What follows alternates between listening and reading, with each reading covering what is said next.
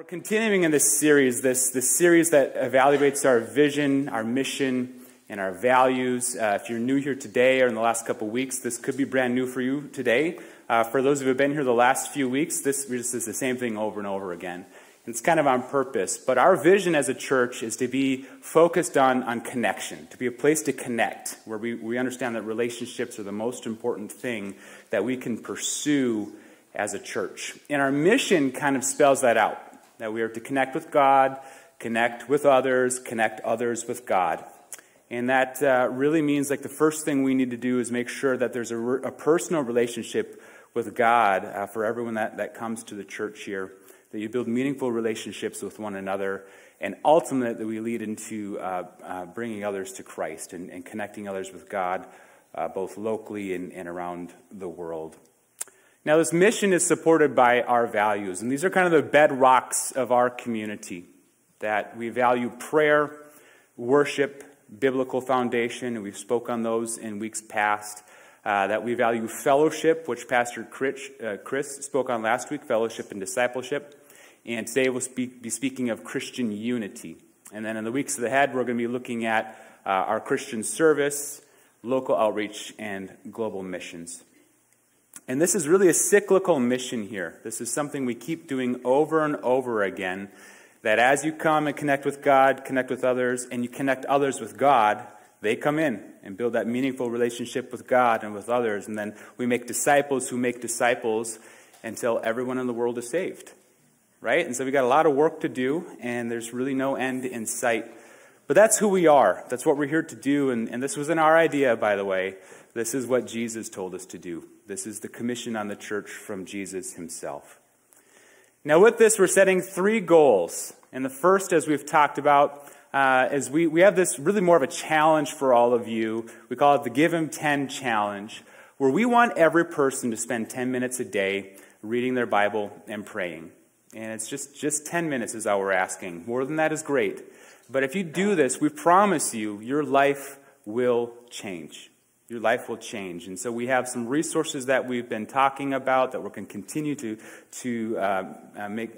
suggest to you. But if any of you want to know how to do this, come talk to me or any of the pastors, and we'll help you along in that. As Chris talked about last week, as we're looking to connect with each other, we have this get-together challenge, where this is more of an internal goal that we'll be tracking as the staff and elders, is we want 2 out of every 3 regular attenders involved in a connection group. This is things like Bible studies, small groups, connections hour. There's a whole bunch of things that would kind of qualify for this, but we really want you building relationships with one another.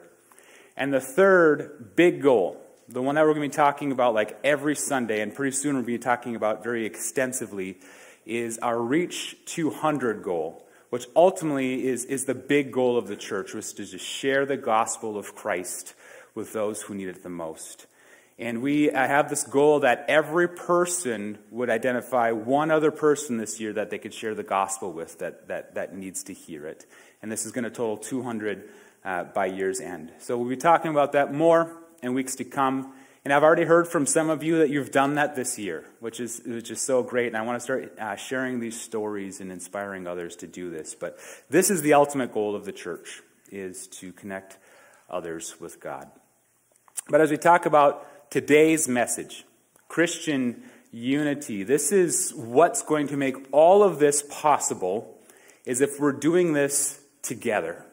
Christian unity is one of the most important qualities of the church.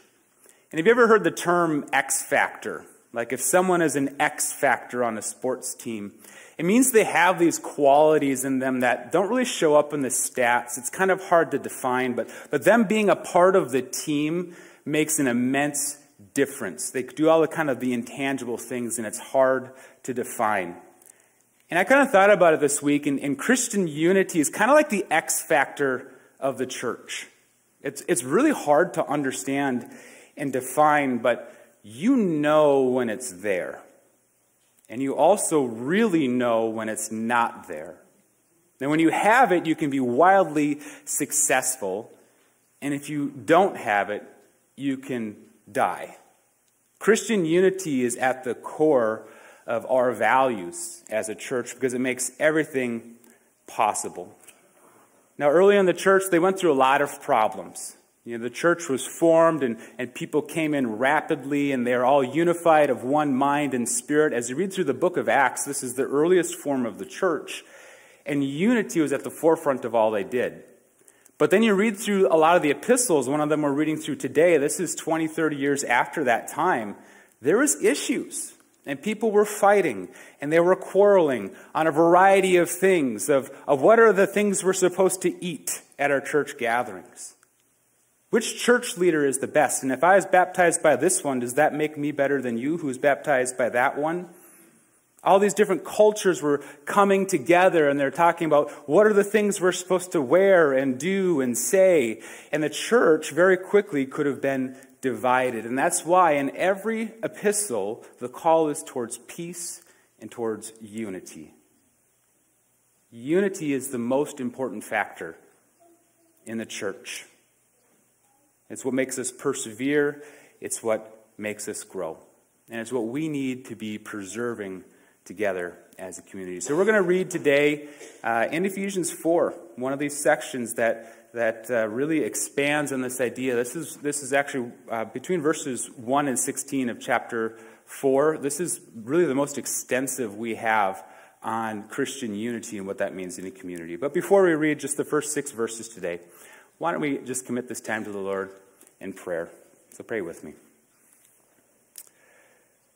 So Lord, we do thank you for the gift that we've been given in unity, that we can be one with each other as we are one in you, that you have called us to this church, that we are part of one big body of which you are the head, and we all work together in a harmonious way through the power of your Holy Spirit.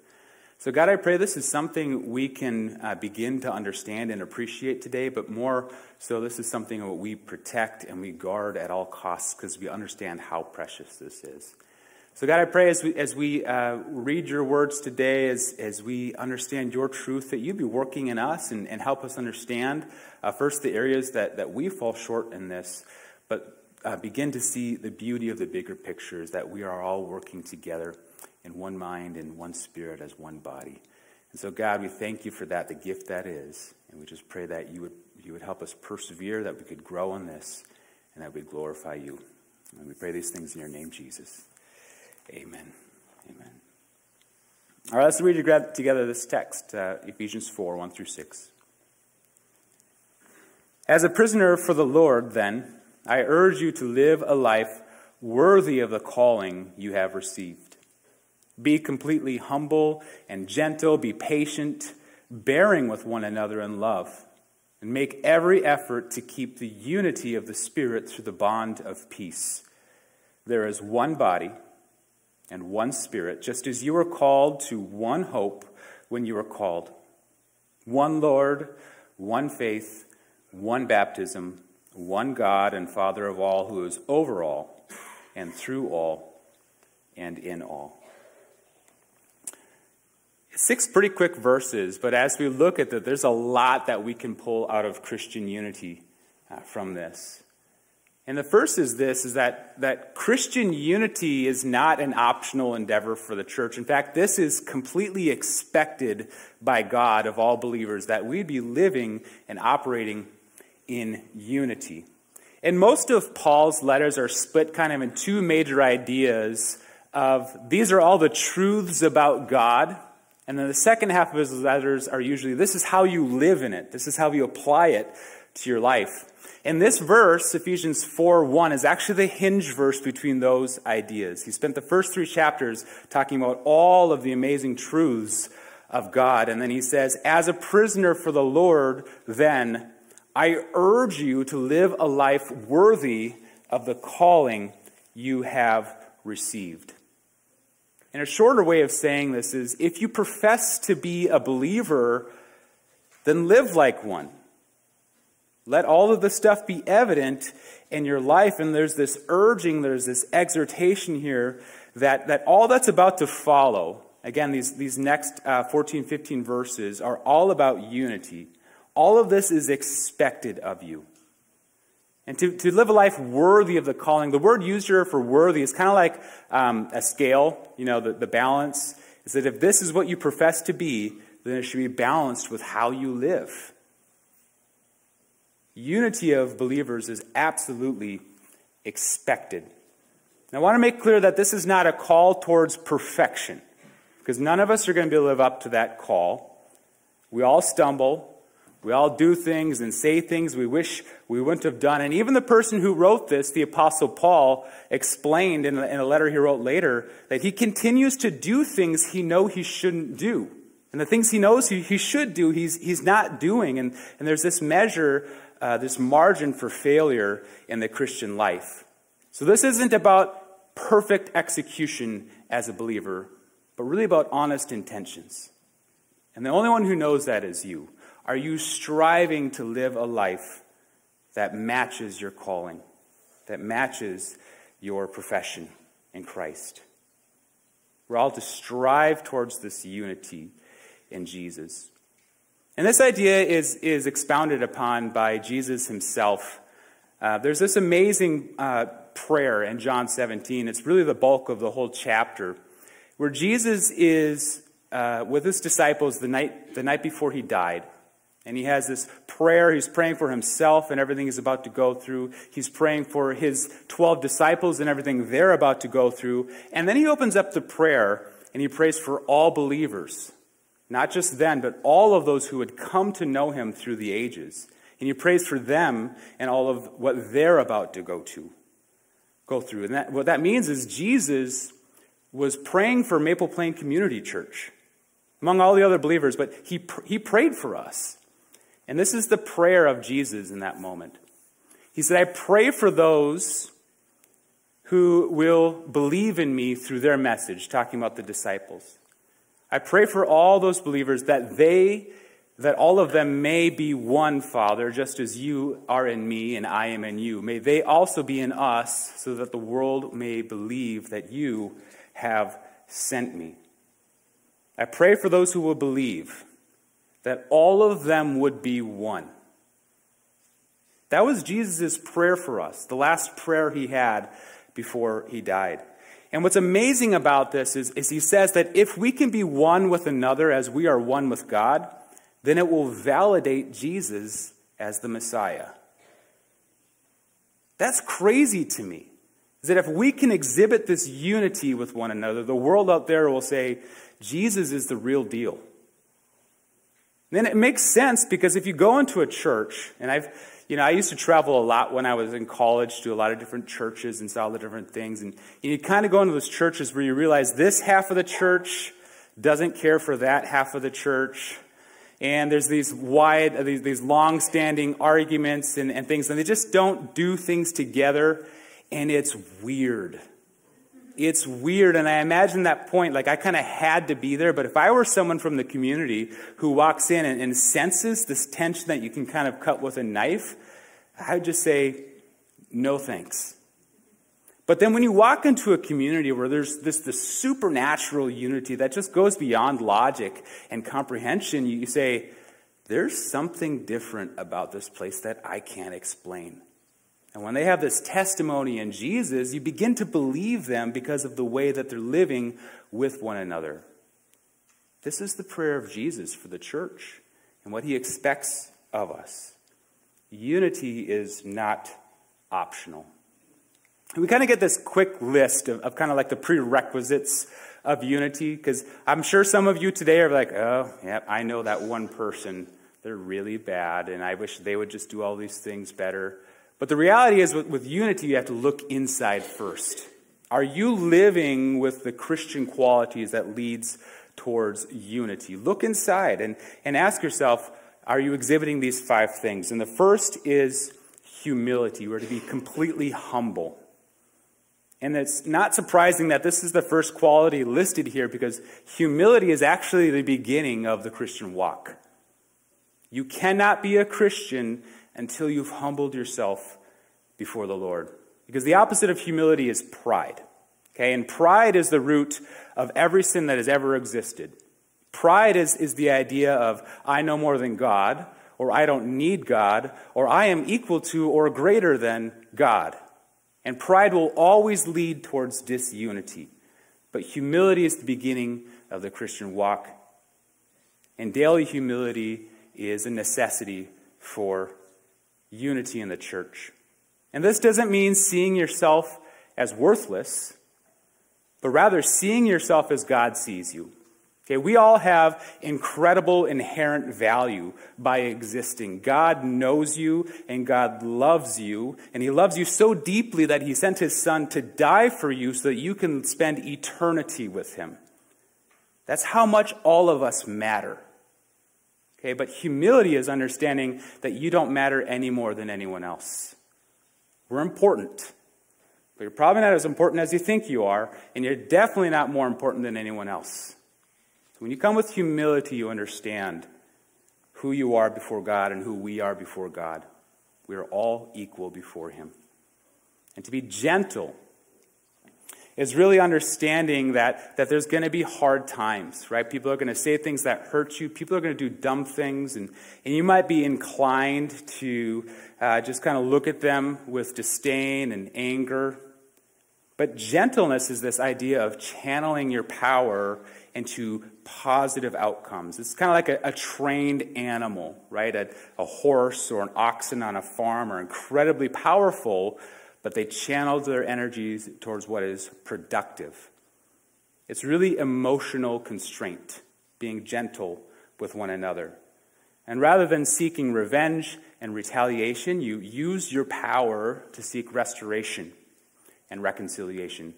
Absolutely essential for unity. The third quality is patience.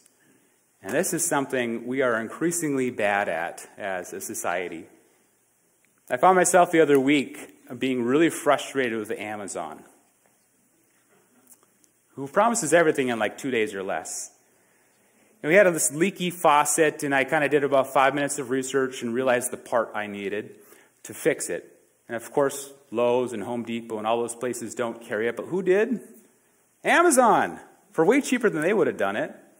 And they said, if I order in the next 20 minutes, it'll be here tonight. And I'm like, wow, that's great. So I put it in the order, and then it didn't come that night. It came the next morning at like 5 a.m.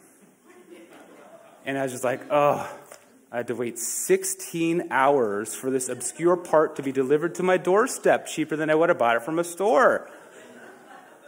And I just had this moment. It was like, think of what you're being upset about, Dominic. 100 years ago, I would have been happy to have running water at all in my house. I wouldn't have had a car to drive to a store. I would have had to take my horse to the general store. Knowing they wouldn't have the part I need, I would have had to talk to the clerk and look through the Sears catalog and hope that it comes in 8 to 12 weeks, maybe. But here we are, as the world gets more and more efficient, we get less and less patient. And patience is absolutely critical in the church when it comes to unity, because it's understanding that God's timetable is always perfect. It's always perfect. And when we look at that relationally, it's understanding that we are all a work in progress. We are all God's work in progress. And his timetable is perfect. We're all going to be completely perfect one day in him. But it's not now. So stay patient in the meantime. And then to bear with one another. This is forbearance really just means putting up with each other. This is kind of like the outworking of patience. And it's just extending this mutual grace and knowing we all have our not-so-fine moments. And it's being able to put up with those things as you have patience. To hold back your anger and your resentment and your disappointment. And knowing if I give you grace now, I'm probably going to need that same grace back tomorrow. Bear with one another and to do it in love. And the way this is written is like all of these qualities, all 4 of these prior qualities should be done in love. And that's really the single most important part of Christian unity. Everything we do is rooted in our love of God and our love of others. And not just some kind of cheap, cheesy love. This is like deep, sacrificial love. Everything is covered in love. So we all have a part in this. And Christian unity is expected of us, and it starts by looking inward Am I doing everything I can to foster unity with one another? But it's not an elective for the church. We must remain united in all things. It's expected of us. Now, the second point is taken from this one verse, Ephesians 4:3. Now, we are to make every effort to keep the unity of the Spirit through the bond of peace. We need to protect the unity we have in both a proactive and reactive manner. And logic would say if unity leads towards success in the church, then disunity would lead towards failure in the church. So we understand the stakes here.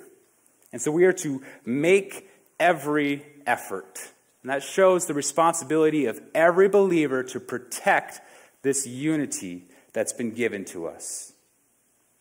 And treat it like an heirloom. Understand how precious this unity is, because it's not the way of the world. The way of the world is divisions. It is finding the ways we are different from one another. But unity is this gift that God gives us. And if you have this precious heirloom in your family that's been passed down from generation to generation, you guard it, you love it, and you do all you can to protect it. Unity is this sensation that you can meet a believer for the very first time. You've never met them. You might not even know their name, but once you find out that they are a believer in Jesus, you have this instant connection with them. And that's happened to me a number of times in my life where it is incredible and hard to explain. And you make every effort to keep that unity, stay united. And that's why I love what's going on right now in the West Metro churches.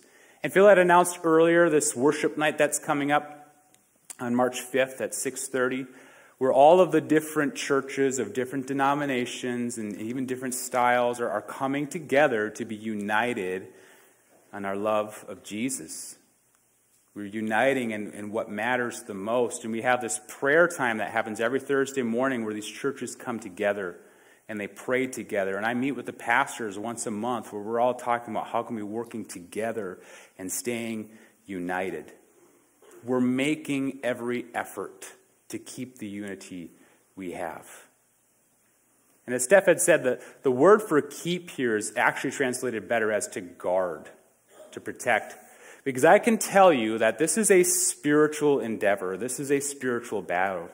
Satan wants nothing more than to strip the unity of the church, to pit us against each other in divisions and factions and arguments.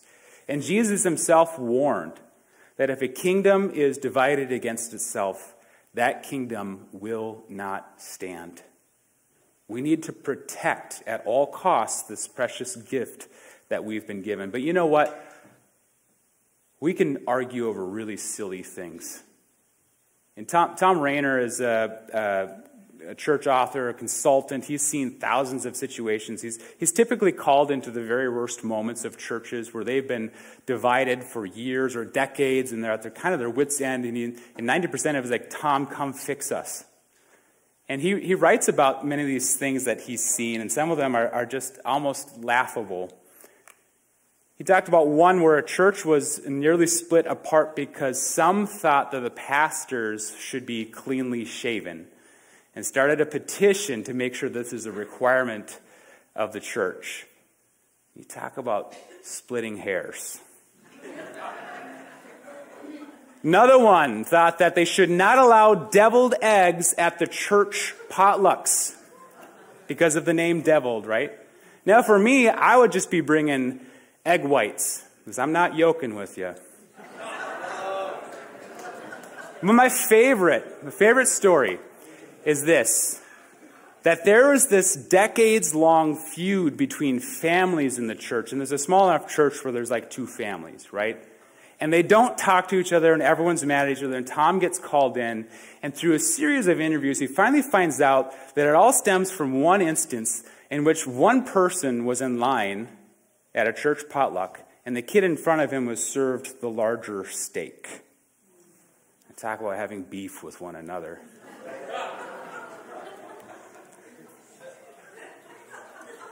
But Scripture warns about this stuff many times because we can go to the level of stupid really fast. And we can divide over the most ridiculous of things. And so there's actually a lot written about disunity in the New Testament alone because it was this pervasive problem in the church. And here we see just two examples of what's been written in other parts of the Scriptures as we get a whole holistic view here. Titus 3 reads that we need to avoid foolish controversies and genealogies and arguments and quarrels about the law because these are unprofitable and useless, and that we're to warn a divisive person once, then a second time, and after that have nothing to do with them. That seems kind of harsh, but it's showing the extent of which we should protect our unity. And then this verse, they give 4 examples of disunity. Foolish controversies are kind of just like dumb arguments, like the pastors being shaven and the beef and all that stuff. But you can make mountains out of molehills, and you can turn anything into a big issue that's just really not an issue. So you got to be careful of that. Genealogies is just kind of like, you don't know which family I'm from. My family is very important here, and it's just this pride and who you're born from. Arguments, and this really means like being argumentative. And this is someone who just loves to argue about everything. Everything turns into a fight. You need to be careful of those kinds of people. And then quarrels about the law. This is really legalism, right? It's not so much about the destination, but how you get there. And people will argue about the process rather than the progress or the product. And they get so swept up in the things that, again, they don't have the end goal in mind. Be careful of legalistic things. And what's written here is that these things are unprofitable and useless. And probably a more modern translation of that is they are stupid and a waste of time. They don't matter. And so if you have people like that among you, you need to warn them once, warn them twice, and then break ties with them. And this could mean the full extent of church discipline is saying, you're not welcome here anymore, or just pretend like they're not there. Don't partner with them, and stay unified with the people who are unified. And real quick, that's just more on the quality side of things when it comes to divisiveness. The other part is just knowing your Bible and knowing what is the doctrine of God. And I'll just read this quick. I'll appeal to you, brothers, to watch out for those who cause divisions and create obstacles that are contrary to the doctrine you've been taught. Avoid them, for such persons do not serve our Lord, Christ, but their own appetites, and by smooth talk and flattery, they deceive the hearts of the naive. Now, this is why our goal for you is to spend 10 minutes a day in the Bible, because you need to know what it says. Because the other part of divisiveness is taking your eyes off of Christ and his truth, and being swept up in deceit. And typically, false teachers are very likable, because they tell you what you want to hear. But you need to know the doctrine that you've been taught. So I'm just going to bring this back to verse 3 as we close out this point. This is why we need to protect it. Because we need to protect the unity, and we are to make every effort, either proactively or reactively, in protecting the unity that God has given us. This is the difference between success and failure as the church. And the whole body can be crippled if it's not dealt with. You never have that moment where you go to start your car and nothing happens? Turn the key, nothing. It's a terrible feeling, right? Well, a month ago that happened to me. I went in the garage and it was during one of those cold snaps and I turned the key over on my car. Not even a dash light comes on. And immediately all the worst things are popping in my mind of like, what happened? Did the battery just go? Was my alternator shot? Did a mouse chew through the lead wire? Like, what happened? And I figured out the problem pretty quickly and actually have the culprit in my pocket right now. It was a mouse. I'm just kidding with you. This is what crippled my entire car into not working. This is the light from the dome inside the cabin. Now, I unloaded my car, and I turned it on. I thought I had on the setting where it'll shut off when I shut the door. No, it was on constant on. And my car was sitting there for about 2.5 days. And this little thing made my entire car useless. Why? Because it was draining the source of power the entire time. This little bulb that maybe draws a watt or two made my entire car worthless. And that's how disunity works in the church. That's when you have one person that's causing divisions over and over and wants to pick fights about everything, be legalistic and be argumentative.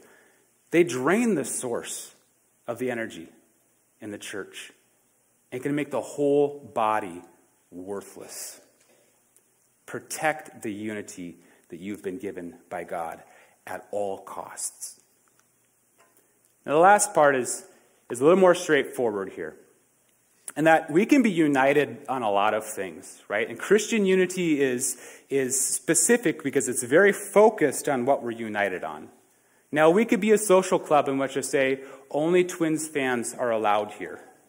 And we can all be united in our love of the Twins and our misery of the playoffs, right? We could be united on anything in this world, but if it's not on God and all of his attributes, then it's not Christian unity. In fact, in Christian unity, we have a lot of room for disagreement. That's what makes Christianity really special. We have a ton of freedom in this. And in many world religions, they're all going to look the same and sound the same. And they're going to say the same things and have the same kinds of music. But in Christianity, we have a ton of things we can disagree on, but still be united on the things that matter the most. There's diversity in the unity, and this is the list of the things that we must be united on. That we understand that as we come together in unity, there is simply one body. Now, Maple Plain Community Church is a local church, but we are a part of something so much bigger than ourselves. And Jesus is the head of that. And it started thousands of years ago. And it's going to continue on for eternity. We are a small piece of the puzzle. And believers right now are gathering in many different places around the world, speaking different languages, with different cultures and different opinions and preferences. But we remain part of one body. We are part of one Spirit, and this is talking about the same Holy Spirit that indwells every person in the church. And the ministry of the Holy Spirit is the same for all of us. It's bringing us to one final destination, which is our full glorification in Christ. Right now, the Holy Spirit is working in all of us through sanctification. And that looks different for all of us, but we're all going to the same way. There's one Spirit who speaks the same truth to all of us and ushers us into the same new life. There's one hope that we can all agree upon. There's only one hope in this world, and his name is Jesus. Any other answer is wrong. Now, we can agree on that one hope. There's one Lord, and what this means is there's one king, there's one boss, all right? And we are all submitting to him. That makes us all part of the same team. And we are the church. We are about the Father's business. Jesus is the head of the church. He should be the head of any church. There's one faith that we're united in. It's not just believing that God exists, but it's our faith, our journey, and our unwavering trust in him. It's our faith that brings us together, that keeps us together, that helps us to encourage one another to him, to trust him, and to obey him in all things. Faith brings us together. There's one baptism. Now, this one's kind of ironic to me because there's actually a ton of division in the church over baptism. Usually in the way that you're baptized and sometimes kind of what it means. But baptism is very closely linked to faith in the New Testament. When you became a believer, you were baptized. And as this outward expression of this inward reality that you're being made new in Christ, that you are dying to yourself, your old self, and you're being raised in a new life. Now, anyone in the church, that is true for you. You are a new creation in Christ, and we can be united in that. Finally, lastly, there's one God, one Father of all, who's over all and through all and in all. And this is understanding really the power and the presence of God in our lives, that he is so much greater than any one of us. And when he's overall, this is talking about his omniscience, that God ultimately holds the universe in his hands, and he knows everything about everyone at all times. That he is through all. This is his power, his omnipotence. That he works all things together for the good of those who believe him. And he has intense purpose in everything we go through. And he is in all. That is his omnipresence. That he is living in each and every one of us as believers. And he chooses to work through us. That's what unites us. See, this is the list that we need to focus on. These are the things that bring us together, and we can have infinite amounts of things that divide us. But unity is focused on the things that bring us together. So as we quickly recap the message today, well, the first point is this: unity is not optional. It is expected of us. It is crucial for our survival and our success as a church, which means we need to protect it. We need to do all we can to make every effort to guard the unity that God has given us. And if all else fails, focus on Jesus. Agree on Jesus. Agree on all that he has done for you and that he's done for the world. And stay united in that. Because the reality is, one day we will be living in perfect unity with one another. That's what heaven is perfect unity and fellowship with one another. There's no arguments. There's no disagreements. There's only Jesus. And it will be glorious. So we can have a taste of that now as we stay united as this church. Let's close in prayer today. Well, God, I do thank you for this precious gift that you've given us. And we know it's not something we can create. And the more we try to create unity, the more we get driven apart from one another. But it's something that we receive. It's something that we love. It's something that we protect. And so, God, I do pray for us, just as you did, that we would be united with one another. Just as you are united with the Father, that we would be united in the same way with one another. God, a prayer like that, I know, takes way more than our own strength and our own intentions. It takes the power of your Holy Spirit to be working in us. So, God, I do pray that for our church here. I pray for that for our greater church in the West Metro and in the world, that we truly would be one with each other. God, that it would be a powerful movement that overtakes the world. God, because that is our desire, for everyone to be a part of this.